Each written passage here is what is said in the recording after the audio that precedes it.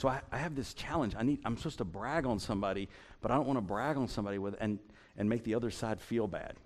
Have you ever been in this situation? Tony, I mean, like, you know what I'm saying? Like, I want to brag. I really do. I genuinely want to brag on, well, Mark Bird gets a lot of credit. Mark is a great general manager of our softball program, our giant softball ministry, if that's a thing. And the other night he couldn't be there, and so a sign of great leadership is when you can't be there, that you replace yourself with arguably even better, because what Jason Marlowe and Chad Bailey were able to accomplish in Mark's absence, Mark has not yet been able to accomplish in 16 tries, which is a win. This is all, I mean, I'm in church with a tie on. This is the gospel truth I'm giving you, all right? And but really, I'm so excited for Team 2. I was the only guy on Team 2 that didn't play the other night. I was there. I had the uniform on. I had the cleats on. And at one point, Chad was like, "This is so good. We're up like consecutive innings. You know, like that had never happened before. Actually, that had never happened before. I don't think we'd ever won been up leading consecutive innings." And Chad comes by and he was like, "Man, I want to get you in." And I looked at him and I was like, I think the words I said were, "Are you crazy, man? Why would we jinx this? I'm not going in."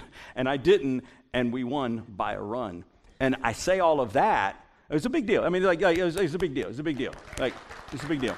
I say all of that, and then I say, if you'd join me in prayer. Lord, Team 1 is, okay, I'm not really praying. Team 1's good.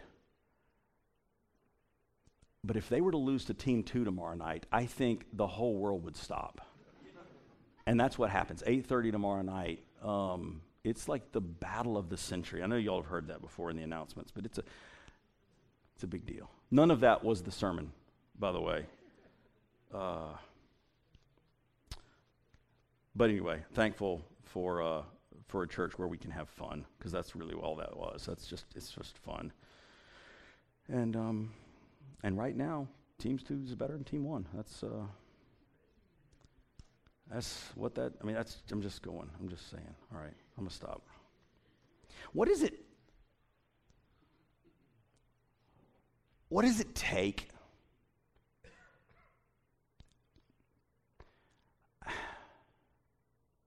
I don't know how to convey this yet. What does it take? Like what's required? How much to like really get it? How far do you have to go? How much do you need to see? What has to be in place? I mean, you know, like I've been thinking about that voice in our heads. You know, I'm talking about every one of us, every single one of us, that voice in our heads that says, you know, either you can do it or don't do it, or good idea or really bad idea, do it anyway. I mean, you know, whatever that voice, you know, what does it take? I mean, what gets us over the edge? What gets us to take that first step to do a thing, or talks us out of it? What does it take? And that's a question for us, right? That's a question for us. But then now this is a big deal. Listen to me. But as the church in here, Christians in the church in here, what about them? What about those out there? What about our neighbors? What does it take? And what's going on in their head? I think this is a part of where we are listening to Jesus at this point, deep now into his journey from where he started in the northern region, heading towards Jerusalem, but not just geographically, this journey where he says, I know what is coming, I know what has to be done, and it says in the scriptures, he set his face towards Jerusalem. And I don't want to ruin anything for you, but if you've been following along and you don't know what's coming in about 2 weeks, it's a big deal. I mean, like, if you haven't read ahead, what's coming in 2 weeks is going to shock everyone. Jesus knows what's coming, but not everybody does. And so it becomes really clear. I invite you to follow along in the scriptures. So turn with me to the first of what is actually a two-part story. I'm just started reading it as a two-part story, and this is really helping me. The first is a two-part story, and we begin with the first part. It's Luke chapter 17, as we are listening to Jesus. Luke chapter 17, and we pick up in verse 11.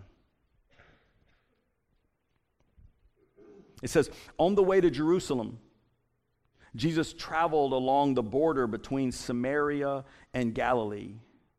As he entered a village, 10 men with skin diseases approached him. You know that the word skin diseases would be the English translation of a medical condition that they would have called leprosy. Right. 10 lepers approached him, but it says that they kept their distance. Keeping their distance from him, they raised their voices and said, Jesus, Master, show us mercy. Can you see them? They're in there. You can hear them, and you can see them, but you can't see them close because they've kept their distance because society, and then even just like medical hygiene says that there's a possibility we could get what they have, and so they're over there, and Jesus and the crowds are over here, but they're yelling, and it says Jesus saw them, and when he saw, he said, "Go, show yourselves to the priests." As they left, they were cleansed. This is the word of God for we the people of God, and we say together, thanks be to God. So this is a classic Luke healing story. Classic Luke healing story. If you have my permission to write in the Bibles. In fact, we'll give you a Bible. If you don't want to write in the Bible you brought, we'll give you a Bible. We give them away.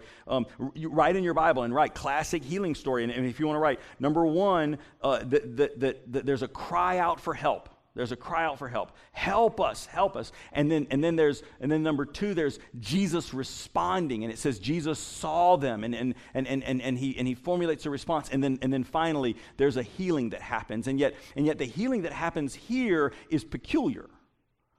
And I don't have a perfect catalog. I probably should have this. I don't have a perfect catalog of all the ways that Jesus has healed people, but there were a bunch. Right? There were a bunch. There's the time that Jesus is like, go and wash in the water, and boom, that happens. There's the thing with, like, speaking of hygiene, like spit in the dirt and it forms mud, and he puts it on the eyes, and like that was a different type of healing. I mean, there's the time that it happens like from a distance, Oh, don't worry about it, your child will be well, and halfway home, there's like different types of healing moments. This is yet another unique type of healing. I mean, can you throw it back up there? Verse 14, verse 17, verse 14 says, as they left, they were cleansed. I mean, if you break it down, what it says is Jesus, they're over there in the distance, right? And Jesus is over here, and that they sort of do this like first step, like they turned a different direction as they exited the stage, healed. I mean, read it. As they left, they were cleansed. I love the way J.D. Walt in the devotional book, I love the way that he describes this healing, because he said this is the healing where their response is all about faith.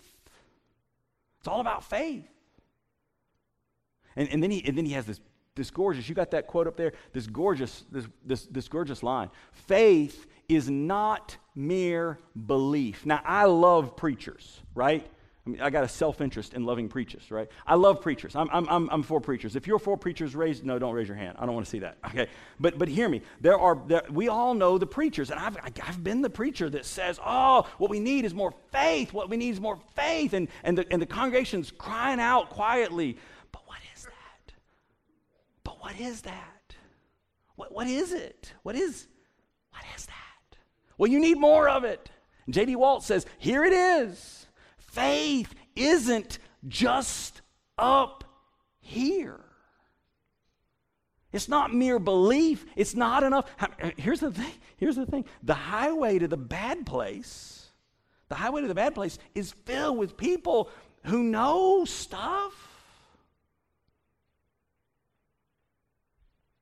Faith is not mere belief, but faith is human activity born of confidence in God's possibilities. In Hebrews, in that beautiful way of saying it. I mean, I can't see it, but I know it. And because I know it, even when I cannot see it, I act as if it's true. He says, faith is action. And that we must act as if it's true. And here's a story. And there's 10 of them right over there. And the 10 of them, they turn, and that first step, they're healed. And it's a miracle. Everybody say amen. I mean, it's powerful. What did it take? I don't know the answer to this question. What did it take for those 10 to literally turn their feet and take that first step? Because on another level, I'm just thinking through it, they know that Jesus could heal them. And now he's just telling them, go and do this one thing. And what voice in their head is saying, "No, that can't be enough"? I mean, that can't be enough. What voice in their head is saying, that surely that can't be it? And yet they overcome it. And they take the first step. And it says in that first step, they're healed. But then there's a second part to the story. And I know that it's the second part because it doesn't make sense to all be one continuous story. The very next verse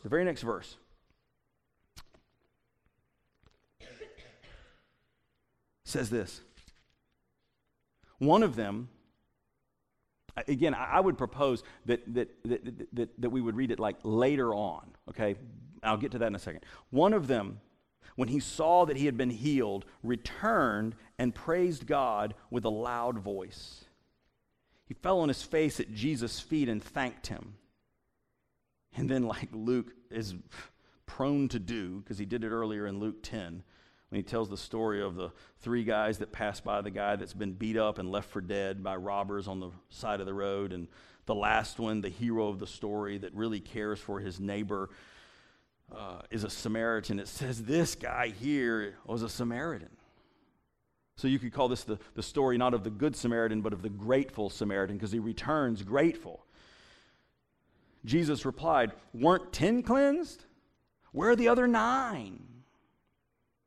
See, the reason that I believe it's 2 different stories, and Fred Craddock has showed me this, that if they were all one story that happened like just moments apart, it wouldn't make sense for Jesus to say, "Where are the other 9?" when he told all 10 of them to go and do X, Y, and Z, right? You know, like go with faith and then show yourself to the priest.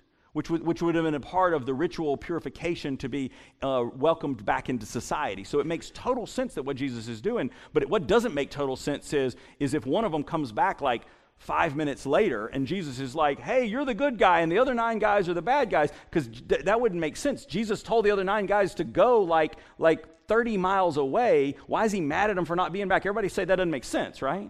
But they're two different, they're two separated stories, separated by time. And sometime later, one of them comes back. One of them comes back. And I'm going to finish the story, but hear me. One of them comes back. And the one that comes back is an outsider. He's got 2 strikes against him. And you know both of them. The first is he's a leper. It could have been just any number of skin diseases, and society has said what you have could be contagious, and so we want you to stay away. We don't exactly know what he had, but something that could be visibly seen has him separated, and because of that, he's got a strike against him. And then there's the second strike. He's a Samaritan. 700 years earlier, a portion of the Hebrew people, a portion of the Israelites, a portion of the 12 tribes of Israel, a portion of them began to believe and tell a different version of their history. A version that said that when Moses spoke to Joshua about a certain mountain, he wasn't speaking about the mountain of God in Jerusalem. He was speaking about a Mount Gerizim. And those people believed that mount was the holy mountain. And they began to believe. Otherwise, it was really the same kind of story. They believed in the one true God, and they believed in the commandments, and they believed in faithfulness, and they believed in holiness. But they believed a slightly different story, and that is the start of this divide, this hatred between the Jews and the Samaritans. The Jews hated the Samaritans, and 700 years earlier, it all started. And so you now have this one who is doubly cursed by being a leper and a Samaritan, and Luke has the audacity to tell us he's the one that gets it. Not the insiders, but the outsiders. What's he doing? And then Jesus goes and says this. No one returned to praise God, verse 18, except this foreigner. Then Jesus said to him, get up and go. Your faith has healed you.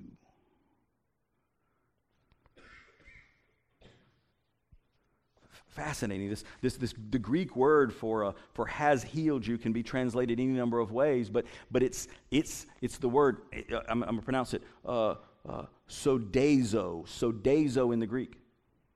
And it literally means saved you. So this outsider has been bodily cleansed, but now Jesus speaks this word and says, at your soul level, you've also been made whole. You want to talk about multiple voices in your head?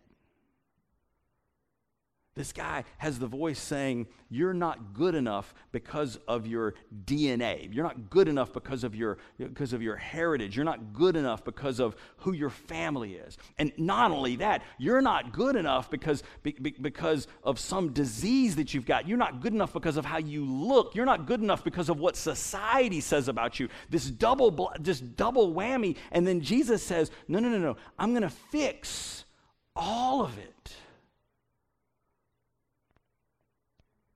And all he did was take a step. He acted as if what Jesus said was true.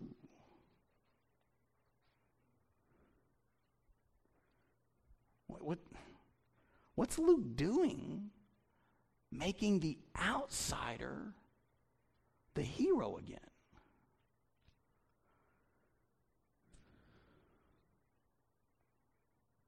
I mean, Luke's pushing us to get our minds around this idea that maybe the insiders don't have it all figured out. And maybe the ones who don't have it all figured out over here are a little closer to having it figured out.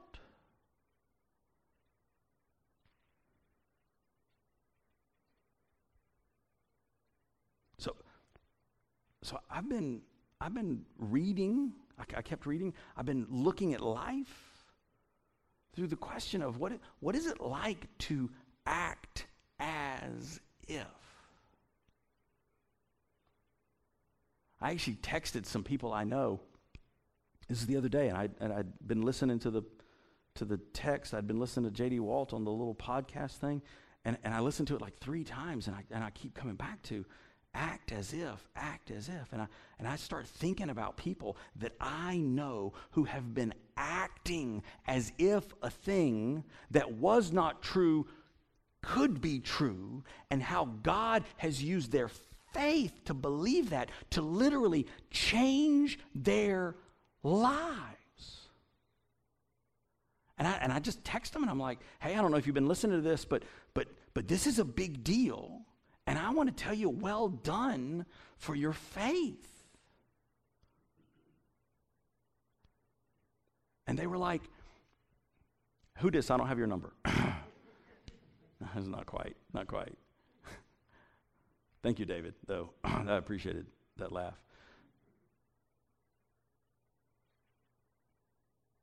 What's it like to act? What do we have to overcome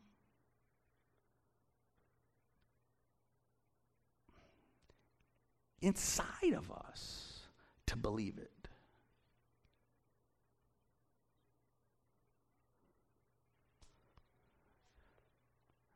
The next story Jesus tells, he's back with the Pharisees again, and he's telling them that they don't believe it because they can't imagine it. It has to be so rigid for them, and it's not rigid, and God can't be boxed in. And he says, and so they're not going to see the signs when they happen, the Pharisees. And you're going, how can that be? They're the ultimate insiders, and you're telling me that they don't get it? And then the next story after that, he pulls some children in his midst, and they're the ultimate outsiders. They have, in Jesus' time, I mean, there's some folks that we know that have elevated children to be the be-all, end-all. In Jesus' time, that is not the way it was. That is not the way it was. They were nothing. They didn't even count as like property. They were nothing. And Jesus says, unless you are nothing like them, or everything like them, which is nothing, then you're not going to get what you're trying for, what you're striving for, heaven and eternal life. And then he tells, and you guys know this story, I don't even have to read it to you. He tells this great story of a certain rich young ruler. Like a lot of the Gospels tell this story about the guy that comes up and says, what do I have to do to inherit eternal life? And Jesus says, well, you should try doing this, this, and this. You know, it's basically he's rattling off the commandments. And the guy's like, cool thing is I've done those things. And Jesus says, okay, well then do the one other thing. Sell all your possessions because you're rich and give them to the poor. And what does it say? It says his very next step, he leaves sad. Because in that moment, we don't know how it turns out, but in that moment, he could not act as if it were true that would work. He couldn't act as if it were true. And then in the next, and I'm telling you the whole story, but the next story after that, Jesus tells the disciples, hey, the Son of Man, and coming up pretty quickly, is going to be captured, lied about, spit upon, tortured, executed. But on the third day he'll rise. And the disciples are like, nope. Nope, not happening that way. You got that wrong. We're still with you, but that's not right. And you get and it's clear that there's this list of people who should be insiders because of their wealth or their status or their knowledge or their education or who their parents were. And Jesus is like, there's this group. And yet they don't act as if what God has promised is true. They're acting as if what they've done will make it true. And then there's this other group.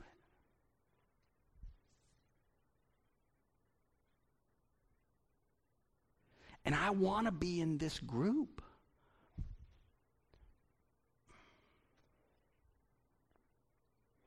I'm just convicted that as the church, we've got to help people overcome whatever it is that's holding them back.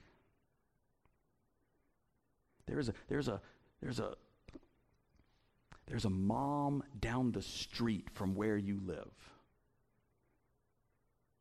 that needs to hear that she is not alone. There's a single dad that you know who's raising the kids, and it's hard, and he needs to hear that character still matters. And then there's that person that you love like family, and they're busy all the time, and they can't fit it all in, and they want to, and they need to hear that it's okay to say no and not do it all, and that maybe God would show up then.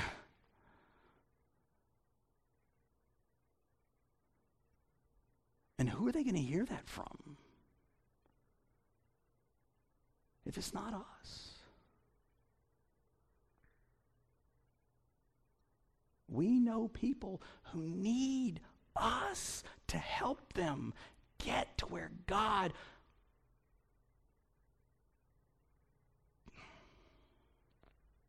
wants them to be. I think He wants us to be the people that are getting others to where He wants them to be. Oh, that we would act as if all of it's already true. Oh, I can't do that, preacher. What if they laughed at me? What if they rejected me? What if they thought I was weird?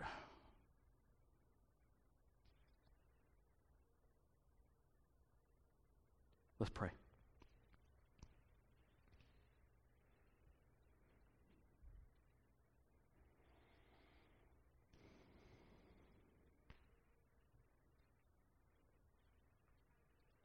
Gracious God, give us the courage to do what you're calling us to do.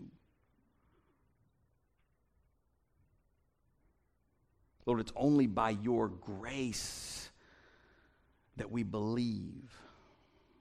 It's only by your grace and the confidence you have placed in us that we act on what we believe. Help us help others.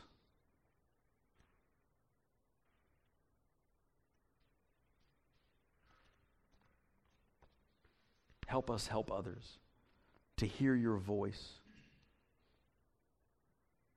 to overcome their doubts, to dispel the lies that the world would tell us. They are not true. You are for us.